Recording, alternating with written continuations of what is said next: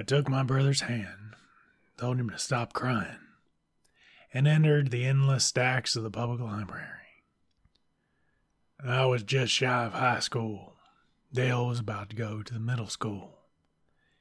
Me and my brother, inseparable mostly because he would whine if I left him behind. I had been told about this place in the back of the library where you could get lost forever. I wanted to go, and Dale heard me talking about it in my dreams. Damn Snoop.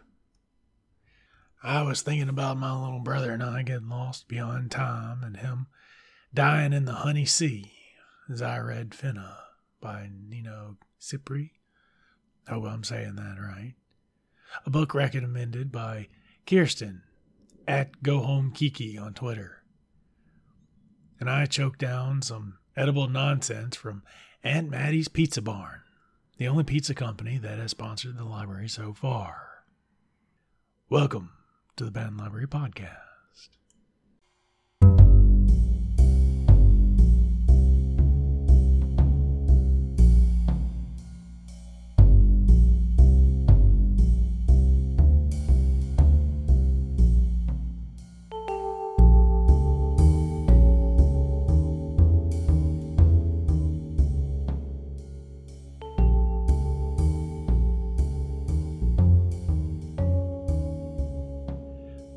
Welcome to the podcast. My name is S.T. Harker, librarian and writer, teller of tales both tall and short and in between. Or am I? Could be some other version of me reaching out from beyond the thin barrier of space and time to warn you of an incoming danger to your reality through a cryptic series of stories that sound like nonsense, but with the right string and the right wall, you could see the pattern. Or I could be on the other side. One of the invaders here to tell you that it's all okay. It's all fine. Just sit back, listen to this little podcast. Maybe take in 2 episodes a day. Go into the back catalog if you have to. Just listen and relax and don't think about your neighbors screaming for your help. Don't think of all the patrons that have dull, lifeless look in their eyes, as if their brains had been eaten away by small mind parasites that fit so well in a pickle jar for easy transport to other dimensions. Don't think of any of that and just relax to the sound of my voice. Don't think about that little tickle on the back of your neck. Or I could just be some guy. I claim to be a librarian, but so do lots of people. What does that even mean? I could be a guy that just spent a lot of time in the library. Don't need a master's degree for that. Watching people, memorizing the Dewey Decimal System, putting caution tape on a display because banned books are not just a threat to our liberty, they can be a fashion statement too. Hell, once in a while, I might even put a book back in order and think, you know what? I librarianed good today. You don't know me. Maybe you do. And that's the whole point. So, Finna by Nino Cipri. Again, I'm very sorry if I'm saying that wrong. It's a hell of a little book. Novelette is a long short story. Symbols drawn in flower juice, dripped onto wood pulp bound together by cheap glue. Let's just go with book. Seems easier, faster. Finna, if I'm saying that right, shit, who knows anymore? The story of Ava and Jules.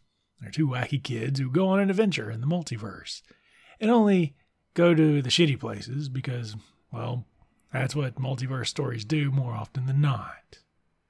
Just once, I want some asshole to find a hole in time and space that takes them to the Big Rock Candy Mountains where all the cops have wooden legs and all the bulldogs have rubber teeth and the hens lay soft-boiled eggs.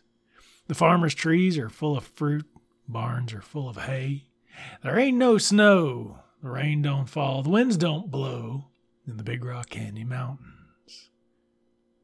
And, just in case the copyright police are listening, that's a tune by Charles Singleton and Rosemarie McCoy about how an unhoused person is dreaming of a fantasy land It incorporates many humorous and delightful descriptions of things a person without means may enjoy, set to a bouncing beat that I find delightful. You can suck on that review, copyright shitheads. Anyway, Ava and Jules have just broken up, and they're both pretty shitty people. Ava's main characteristic is that she is the asshole narrator. Jules is known as the non-binary asshole. They both work at a big box store, IKEA sort of place, that they cannot stand yet both seem beholden to. One day, a hellish day where Ava has come in on her day off, cue the scary lightning sound effect, a granny goes missing while wandering the store. It turns out, random holes in reality often open up and swallow people whole. Not to fret, though, the company knows all about it. As two of the least seniority, Ava and Jules are forced to travel realities to find the old lady, or an equivalent that sort of looks like her. Gotta love these multiverse stories. Now here's the thing, I might be hard on these assholes. Their journey from grumpy bastards to caring about each other is actually kind of delightful. It's not bad. They do grow as people. Between the granny-eating chairs and the pirate shenanigans, you can hold on to your butts for those pirate shenanigans. However, Ava and Jules always felt a little shallow to me. I mean, it's a novelette, can't get into every facet of their lives, I get that. But other than their breakup, the reader's given little about them. Do they have families? Maybe. I don't remember. The introduction of these two are Ava complaining about everything and Jules snarking about everything. And also, Ava thinks she thinks about him a lot and they just broke up, which, yeah, that tracks. But there's no really specific, if you get my meaning. And then they jump into a wormhole, which honestly made me like Jules way more. Very reactionary, they're into adventure, probably a little bit, get me out of here, this shit kind of sucks, you know. People leave hometowns every day because of that reason. And Jules left the entirety of reality and it feels right. Maybe that's because I did once too. Dale, my baby brother, never had much of a way with people. He was a little kid, born small, and stayed that way. He liked to read, and we traded books all the time. By the time I was grown and into girls, though, well, Dale was dead. Maybe. When you get your spirit ripped from your body by let's just say a shitload of honey, you hold on to your life and death, and what lies between is a little blurry, you know, especially when that all happens on a strange world you don't understand. I wish I'd never dragged him into that mess. The place between the library stacks should not be ventured into lightly, and we were just kids. Just fucking kids. But anyway, back to the book. So Jules and Ava are passing through this barrier between worlds. They got this device called the Finna that the IKEA store built that can navigate your way through, basically. They're trying to find this grandma, and they're following the Finna there. They find themselves in a version of the store that's all plants. Jules is into it, Ava's not. And there's a man-eating plant chair and grandma parts just all around. And, you know, red blood-like goo. Mostly because it's blood. Whoops. This is what happens when you fuck around with the instruction videos instead of rescuing grandma, because that's all that happened first. They were like, this grandma's missing and there's this weird hole in reality, and the person in charge is like, well, watch this instructional video with Mark and Dana, who will explain to you about how the company already knows all this shit and you're going to have to fucking go in there. I mean, grandma gets eaten by a plant that looks like a chair. I guess it happens all the time. Watch a instructional video first. Capitalism. Fucking I hate that. But we hand-wave all that off because, like I said, this is the multiverse and a commentary on that big box capitalism. There's multiple versions of everyone, except our heroes, of course. So they can just go find another grandma. First, we have to hear about their relationship, though. Turns out, Ava's pretty fucked up in a non-specific, person in their 20s depression kind of way. And Jules leaves people. Their relationship was great at first, as most of them are, otherwise we wouldn't stay in a lot of them. Ava believed that their love had cured her of her non-specific depression symptoms. But then she felt that, well, Jules was trying to change her, and then they left. You can kind of skip over this bit, and it happens occasionally throughout the book. And it is brought up later, and overall it just feels redundant.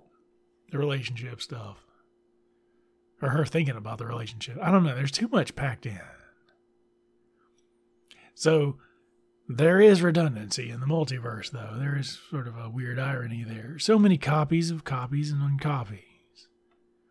Wandering through the Indus library stacks, Dale and I saw 28 copies of How I Met Your Mother's last season. Don't worry, they all ended with the mom dying, so they're all fucking horrible. But some of them ended up with Ted dying, too, and that was kind of cool. It was also great to have the time to sit down in a place between the stacks, between all the different dangerous worlds me and Dale were visiting, and just watch television with my brother for what was going to be the last time.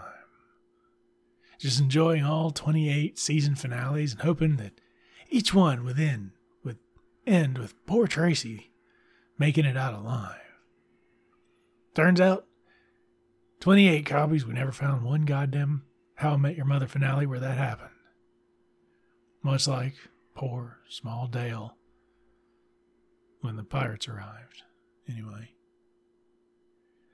Anyway, back to the book. Ava and Jules continue on and end up in a capitalist metaphor, blah, blah, blah. A store where you have to put your arm down and blood pays for everything. Cuts you open, stakes it out. And of course, all the inhabitants are a hive mind of bees belonging to a mother, the name for all generic overlords. Mother brain, mother computer. I mean, they're just all over the place. And that's about all that happens, just an obvious metaphor wherein our heroes run from a group of corporate stooges named Mark and Dana from the video earlier, who have been copied into bee-like organisms. I'm going to try to come up with something more obvious, like maybe a child coming up with a villain called Mr. Business, who is really analogous to his father, but then I just realized as I said that, that's the Lego movie. Also, it's the Legos, it's about Legos, and it's about the power of imagination, and it's kind of entertaining most of the way through, and not about a couple attempting to mature beyond their capitalist overlords, which honestly makes very little sense. But what the real takeaway in this little area of the book is that bees are really fucked up. And here's where fiction and real life dovetail. So fucked up that there are versions of bees out there that have eradicated all life on their worlds. Instead of being killed by parasites and pesticides, bees evolved to produce parasites and pesticides. Instead of their homes being destroyed, the bees of other worlds made their Earth home. Whole planets were hollowed out to create hive worlds of bees, filling the cores with honey and drowning in the seas of viscous death. I told Dale it was dangerous to swim there. I told him not to go out too far, but he did. They got him. He dove into a honey ocean when I was not looking and was pulled to the bottom. I imagine he screamed, but how do you scream when your world is the sticky, sweet embrace of death? I'm sorry. I'm just thinking of his hand slowly sinking, giving me a thumbs up on the way down. Then the little bastard gave me the finger. Then he did some grasping, clawing death rattle in American Sign Language. Poor Dale. You know, he learned that ASL teaching the blind kids to speak down at the Piggly Wiggly every afternoon. He'd just sit with all them kids, blindly staring into the sun, not understanding that they couldn't see, or the amazing deals that could be had at Aunt Mattie's Pizza Barn. And that leads us into a message from today's sponsor, Aunt Mattie's Pizza Barn. 200 years ago, the Maddie family gathered together and said, "We got to stop killing so many people. What can we do?" Little Tommy Maddie said, "Why not pizza?" And Matilda Maddie, also known as Aunt Maddie, said, "Yeah, that can make a lot of money." So Aunt Mattie started Aunt Mattie's Pizza Barn, and little Tommy had an accident he could not refuse. Look, folks, I've eaten Aunt Mattie's pizza, and it was not good. I would tell you to eat anywhere else. It's just greasy cardboard with a bag of shredded cheese on top. But they partnered with the library for our Read a Book, Asshole program. And here's how that works. You check out a book, and you read it. And then you bring it back to the library. A library worker will stamp a worthless card because it makes you feel something inside and makes us feel a little bit too. And the library computer will then tell Aunt Mattie and the government what book you read. And they take that data and they send you targeted social media ads to save you money. Could not be more simple. Or, if you don't want to do all that, which you've got no choice, but whatever, you can also help the library out over on Patreon. It's $1 a month at patreon.com/bandlibrary. And you get all the back catalog, get everything else. And it really doesn't matter because those pizza guys kind of got their hooks in us. So, Aunt Mattie's Pizza Barn. Check it out. You've got no choice. Anyway, back to Finna. Ava and Jules chased, tossed into a pit. I think Jules pushes Ava into a pit. And they fall for quite a long time. Very down the rabbit hole. Good reference there, author. I don't mean to bash this book, but come on, it's an obvious metaphor about being pushed down a hole. But they fall into an ocean, they float there for a while. And this is one of those more thinking chapters. Ava thinks about Jules trying to change her, while Jules just kind of floats along and not contributing anything so that Ava can sit here and think at us. She thinks about how the more they tried to fix her, the more she felt broken. Two of them joke about capitalism, because that's what they do. It's a running joke that never catches on, much like running jokes for couples never catch on to anybody else outside the relationship. And honestly, at this point in the reading, I kind of did hope Ava and Jules got back together, if only so this couple would not inflict themselves on anyone else. Insufferable assholes. And then, much like Dale, two of them are picked up by pirates. Now, I said that, but I watched Dale struggle as I stood on the beach. He made his little hand signals all the while. And that honey sea had him good. It was pulling him down. It was killing him. He was dead, I thought. Nothing I could do. Then came along some robot pirates called the Robot Pirates. They weren't very clever. They cursed us out pretty good as they fished Dale out from the honey sea. Something about spoiling it. Then they flopped his dead body on the sand next to me and told me to get that boy home. I screamed for them for help, but they were robot pirates on the honey sea. What could they do other than pull his corpse from the depths? Nothing. They were robot pirates, not robot doctors. So I gathered up my brother's body, and it was a hassle.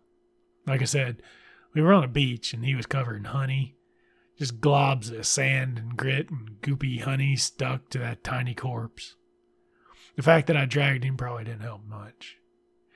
But I got him through that damn portal back to the endless stacks, and shit kept sticking to him. All kind of shit.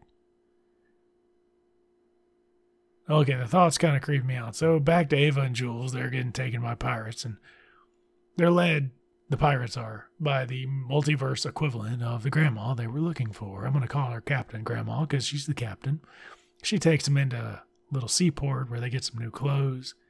Grandma knows all about the multiverse, fixes the Finna that was ruined by the water, and yeah, she's fucking awesome. Her and Ava talk a spell about wandering the multiverse, while Jules, once again, fucks off somewhere, playing soccer and telling stories to kids so that Ava can have some thinking time. This time she's with another person, though, so it makes it a little bit more interesting. And Grandma has this one killer line that gets across the story's whole meaning. She says, "Getting lost for lack of a better option loses its appeal after a while."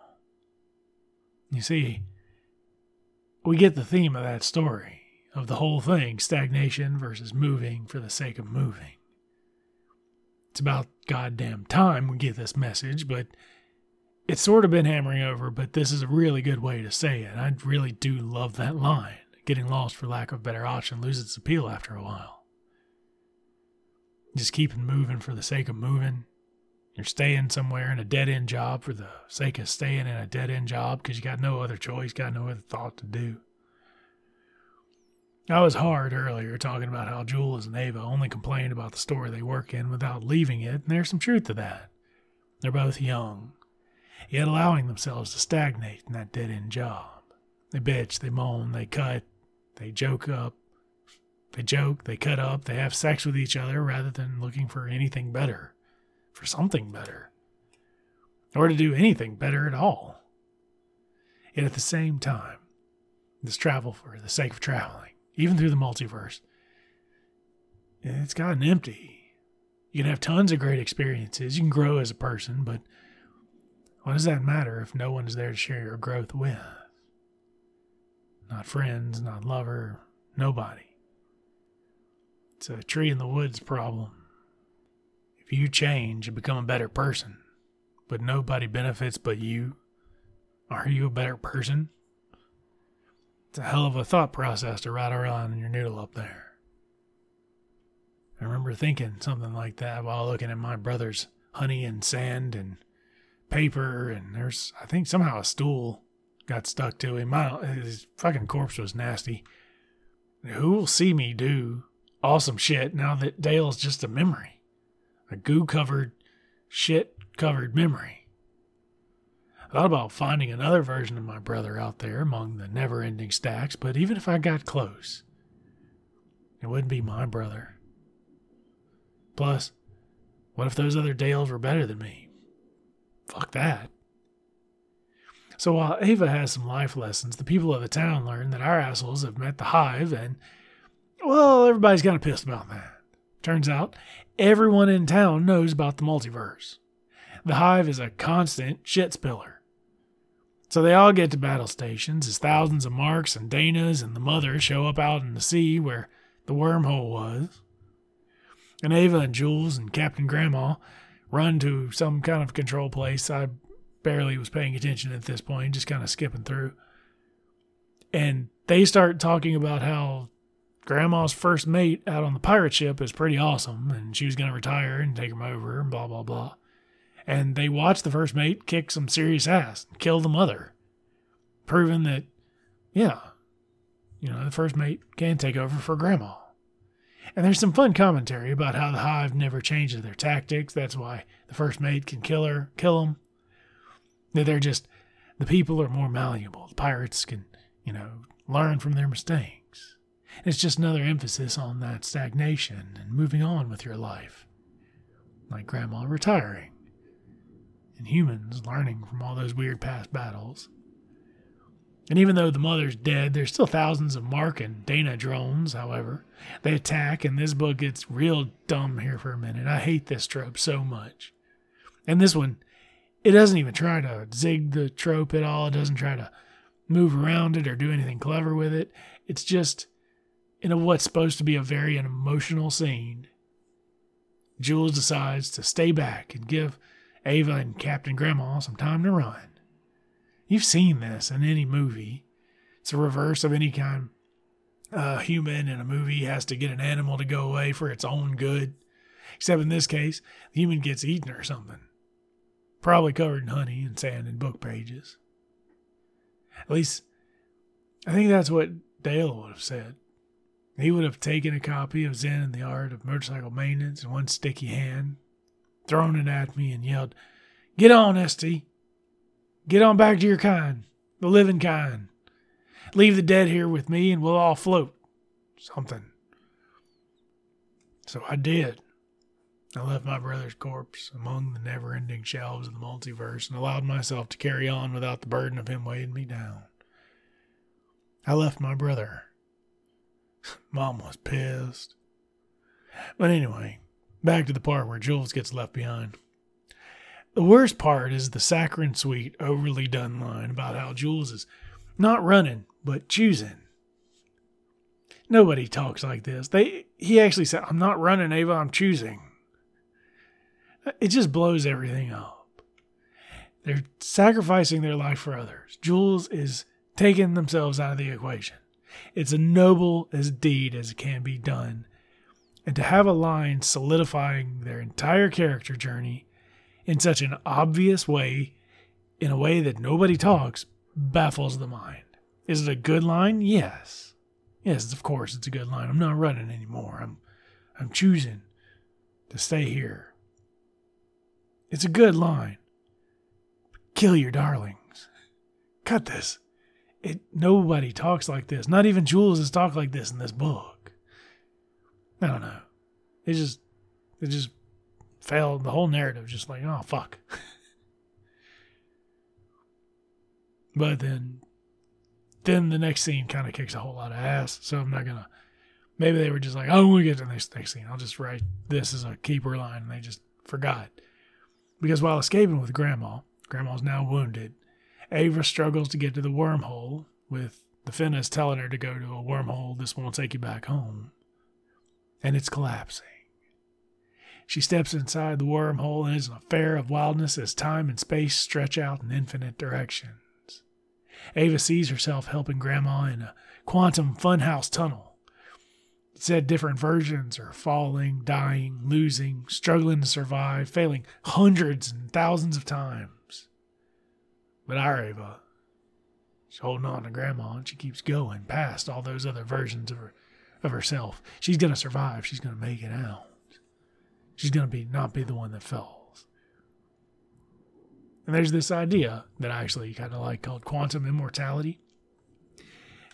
And this kind of falls in with it a little bit. See, reality itself is shaped by the observer.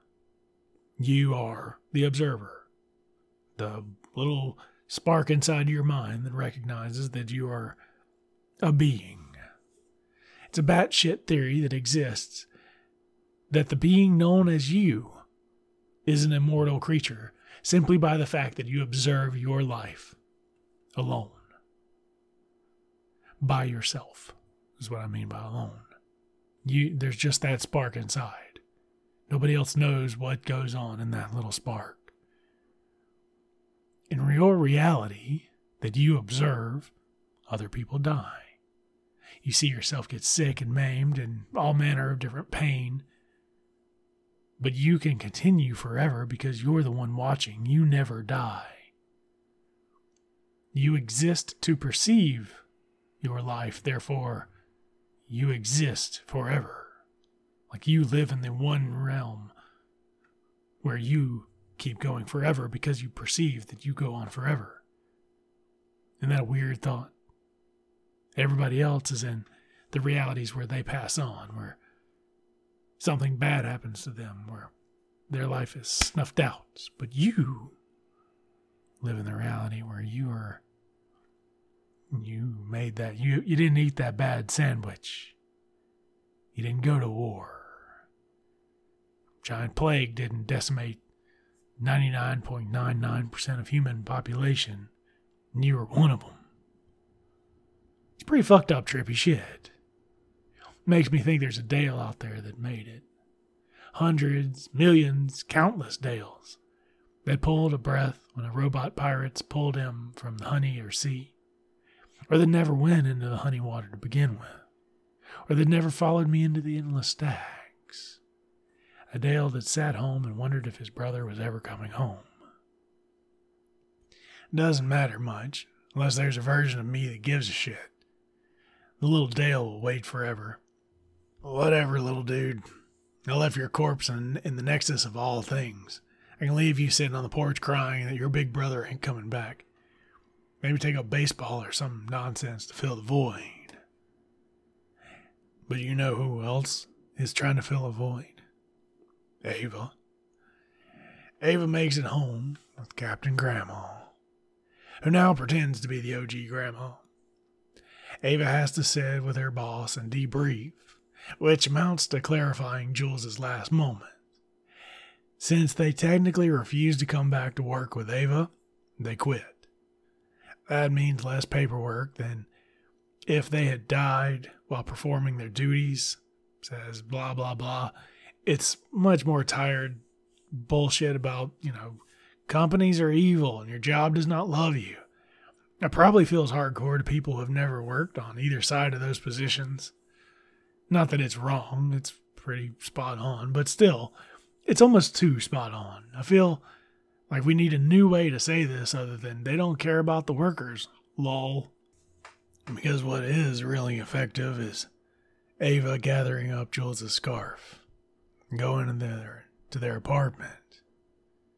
So there's something about that quiet moment, clutching a loved one's belonging and being in a space they will never visit again.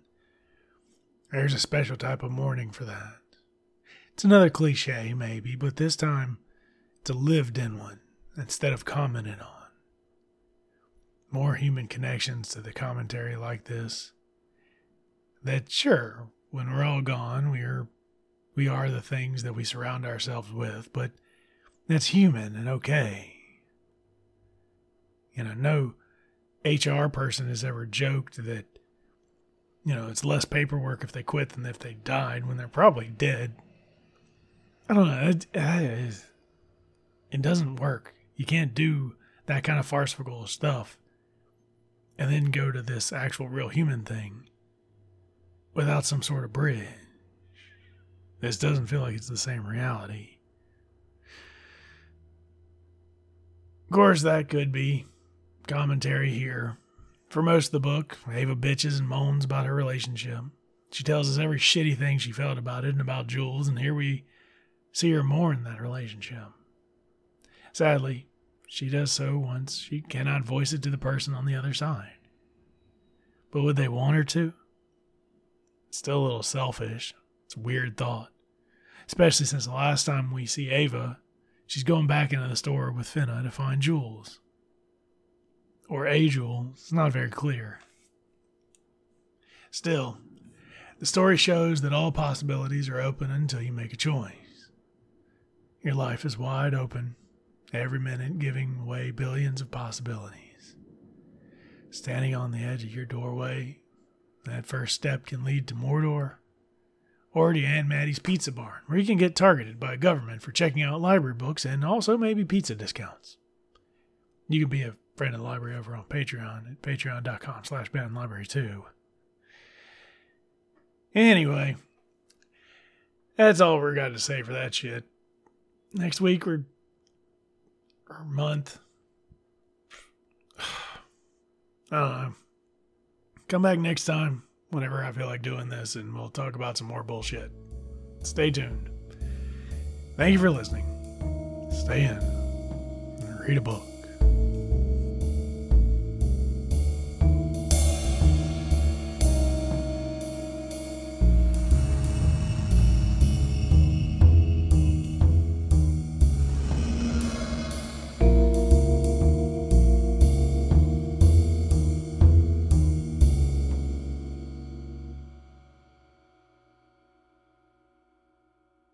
Music, Dances and Dames by Kevin MacLeod at Incompetech.com.